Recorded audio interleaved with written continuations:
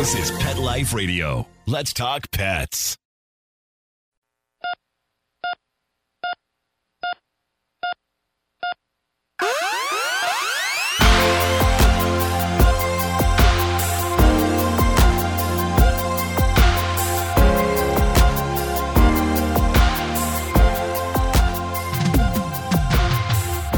Welcome to ER Vet on Pet Life Radio. I'm your host, Dr. Justine Lee, and I'm a board-certified emergency critical care specialist and toxicologist. Thanks for joining us today. Today, we're going to be talking about flea and tick medication to use specifically in cats. We'll be right back after these messages. DINOVITE.com. When we put him on the Dinovite, he took right to it. All of these symptoms disappeared. Dinovite is nutrition. If you want the dog to be healthy, you got to feed it something healthy. Something that he actually likes to eat. You need to put him on Dinovite. Dinovite for life. If you love your dog, you don't just want him healthy, you want him to be happy. You won't believe how happy your dog will be. DINOVITE.com.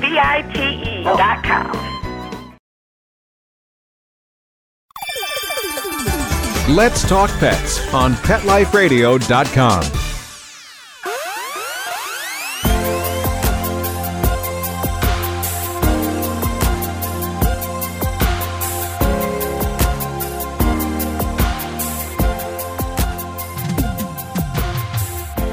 Welcome back to ER Vet on Pet Life Radio. Today, we're going to be talking about flea and tick medication, and I'm going to specifically focus this one on cats. Why? Well, even if you have an indoor cat, you still need to pay attention and tune in. Why? Well, if you live on the 38th floor of your apartment building in San Francisco, then chances are, no, you don't need to pay attention to this one. But if you're like me and your cat is indoor and you have a dog that goes outside, you do actually need to talk to your veterinarian about flea and tick medication. Now, I will say cats in general aren't as likely to get tick infestations because they're such voracious groomers. They're constantly licking themselves. They're usually chewing off the ticks. And most of the time, ticks actually have to bite your pet and in bed, drink their blood for about 24 hours before they can actually potentially transmit Lyme disease. So yes, while cats can get Lyme disease, which is from the organism Borrelia, it's much less common than in dogs. However, depending on where you live in North America, there are a few rare tick infections that can be life-threatening if your cat gets into them. So, as a veterinarian, I have to let you in on a little secret. My indoor cat is on flea and tick medication. Yep, you heard me right. Now, do I do it every single month? It depends on what kind of product you're using. And it also depends where you live. I live in Minnesota, so we are covered in snow and freezing cold temperatures 6 months out of the year. But if you live in a more temperate area like Florida, Texas, where it's warm all year round, fleas and ticks can live outside all year round. So what do you need to know? When it comes to fleas and ticks, not only are they super annoying, but they can get secondary life-threatening infections also. And the worst thing is they can spread it to you. Now, if you've ever had a flea infestation in your house, you realize it costs hundreds to thousands of dollars to get rid of the infestation. First of all, they can bite you, and then it's really annoying. So fleas and ticks are really hard to get rid of, and that's one of the reasons why I'm such an advocate of using preventative medicine. Now, I truly try to minimize the amount of chemicals I use, but I am going to tell you that these flea and tick medications are actually really, really safe depending on what kind you use. And that's why you have to specifically pay attention for you cat owners out there. Now, I'm going to talk about some of the problems that fleas and ticks can transmit. Yes, not only are they annoying, but they actually cause a lot of pain and discomfort to your cat from having to itch all the time. There's actually a disease called flea allergic dermatitis, or what we abbreviate FAD. And that's when if your cat is bitten by even one flea, it causes this massive allergic response. And so with that situation, you're going to notice that your cat is really uncomfortable. It's grooming constantly. It's losing hair. It may have these crusty bumps all over the body. And again, it really is uncomfortable for your cat. Easiest way to prevent flea allergy dermatitis, again, making sure there's no fleas in the household and making sure you're using a safe preventative for your cat. The second thing that I can see as a problem is a life-threatening anemia. Now, this is really rare in adult cats, but the times I see it is usually at the ER vet in 2 to 4 to maybe 5-week-old kittens. These are really young neonates or juvenile kittens, and it's when they have such a severe flea infestation that it actually sucks out over half to 3/4 of the poor kitten's blood supply. You can imagine it takes a lot of fleas to cause this. Thankfully, the treatment is good, but I actually have to take blood from another cat and give a blood transfusion to that kitten. It's really uncomfortable, it's life-threatening, and that kitten has a chance for having a transfusion reaction. So again, really easy to prevent by making sure that the mom is on flea and tick medication to begin with. Another problem that cats can get from fleas are tapeworms. Now, you heard me right. Fleas carry tapeworms. And a lot of times when owners come into the vet clinic and they say, oh, my cat has these rice-like segments that are on the fur near their back end, and they feel like they're being fleeced when I'm trying to sell them flea and tick medication. They're like, no, I just want a dewormer. I don't want to pay for flea and tick medication. Well, let me fill you in on a little secret. Whenever your cat has tapeworms, your cat has fleas. And the main reason why is because when your cat comes in with tapeworms, we know there's a flea problem. Cats typically become infested with tapeworms only after they've eaten an infected flea. And they usually eat those infected fleas when they're grooming or they ate an infected flea-ridden rodent. That's right. So if your cat happens to bring mice into the yard or into the house, there are fleas on those rodents. So that's one of the key things you have to keep in mind. We're not just trying to sell you flea and tick medication. It's because the majority of the time when we see a cat coming in with tapeworms, it's because they ate an infected flea. And then that actually goes through their gastrointestinal tract. Now, there's a couple of rare types of infections that we can see from fleas and ticks. I'm not going to scare you about them too much, but I've had a previous episode on ER Vet on plague. This is Yersinia pestis. And yes, this can be transmitted by fleas. So while we thought this was eliminated or a problem from the dark ages, we actually do see plague in the United States, specifically in the Four Corners area. So if you go camping, if you're exposed to the great outdoors, you're in Colorado, Arizona, the Grand Canyon, places like that, please be aware there can be plague out there. There's also diseases like Hemobartonella. This is a bacterial parasite that actually can attack your cat's red blood cells, resulting in a life-threatening anemia.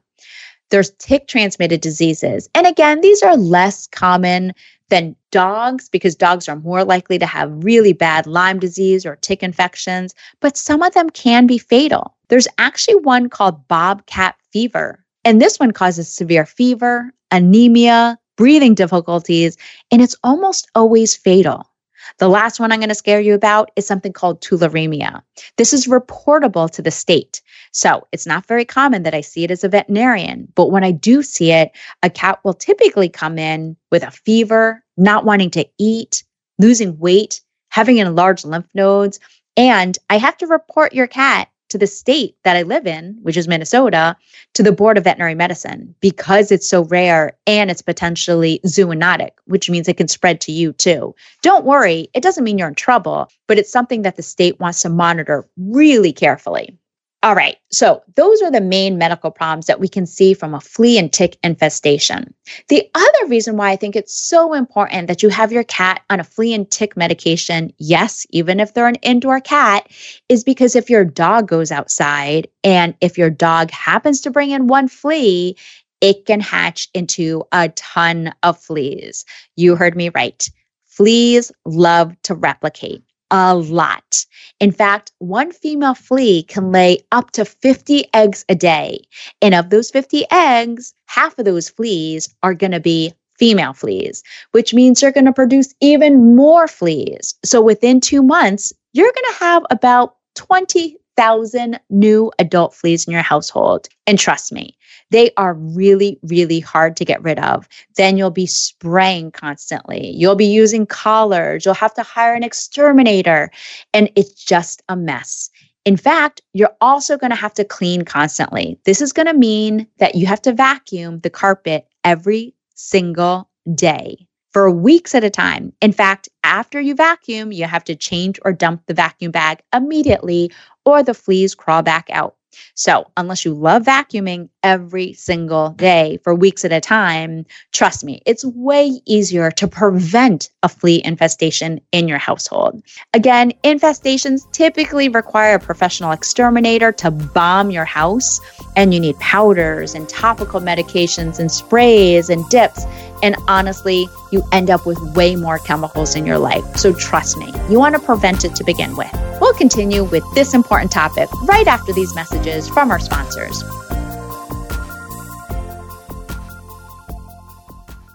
During this COVID-19 pandemic, I'll admit, I've been ordering everything from groceries to disinfectants to cleaners to cosmetics to more online.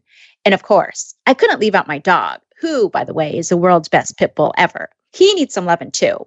After all, I've had some great quality time surviving the pandemic thanks to my own dog and cat, of course. And my godsend, having a pit bull proof dog toy like the Kong toy. These things are indestructible. And that's why I love my Kong box. When you order a Kong box, you'll get a few toys, delicious treats, and a few recipes to try too. My last Kong box came with its own Cheez Whiz-like flavor to stuff into the Kong. My dog loves the sweet potato spread Kong stuffing. Even my cat wants to eat it. For my listeners, go to kongbox.com/ERVet and get your first box free with your subscription and a $1 donation. If you and your dog don't absolutely love the box, you can cancel your subscription for a small fee, but I doubt you will. You just can't beat the value and convenience of a Kong box subscription. So help a dog in need and your first box is free. Go to kongbox.com/ERVet. That's KONGBOX.com/ERVet. Let's talk pets Let's talk pets on Pet Life Radio. Pet Life Radio. PetLifeRadio.com.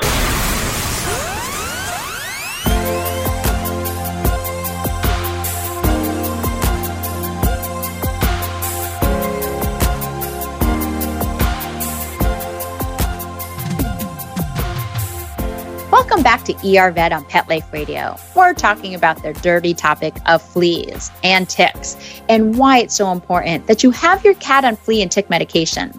Now, obviously, this is really important in dogs, and I will say most dog owners do use flea and tick medication, but I'm often shocked how many cat owners don't. And again, if you didn't believe me, it's because we're trying to avoid having tapeworms, having your cat be in pain, or develop flea allergies, or develop anemia, or develop these rare, deadly infections that can happen. I also talked about how it is so hard to get rid of fleas once they come into your household. Not only do they attack you and you have little bites around your ankles, but now you're going to have thousands and thousands of fleas in your house, which is just gross.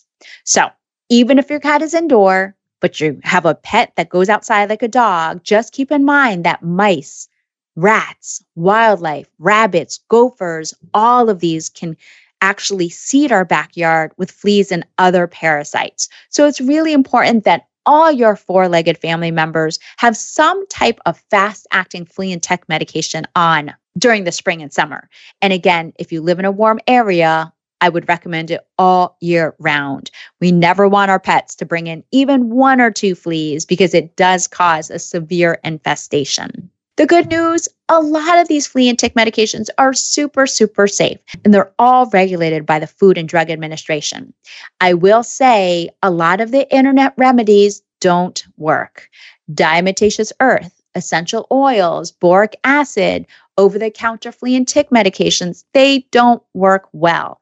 So when in doubt, you always want to read the label, you always want to talk to your veterinarian, and you always want to make sure that they're safe to use on cats. Now, I will say, if I happen to find a stray cat, I don't even let them come into my house because I'm that worried about flea infestations. I usually bring them straight to the animal ER.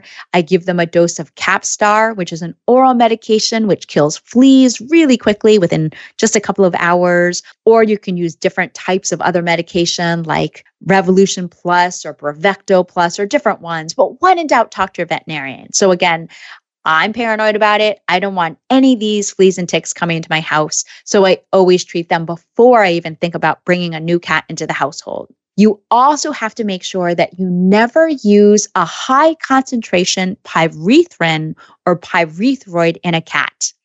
Now, these are insecticides that are derived from the chrysanthemum plant or the mum plant. So they're chemical derivatives, very, very safe in dogs, very effective insecticides in dogs, but cats can't tolerate high concentration pyrethrins or pyrethroids.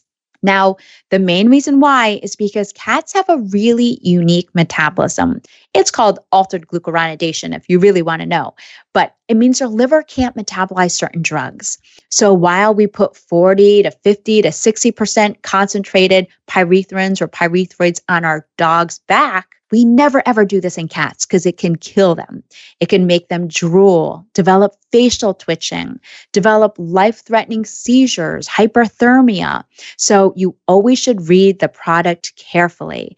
I see this all the time at the ER vet, where a well-intentioned cat owner will buy a flea and tick medication meant for a small dog and put it on a big cat. So when in doubt, please read the instructions. If it has a picture of a cat with a big X on it, it's probably a high concentration pyrethrin and should never be used on your cat.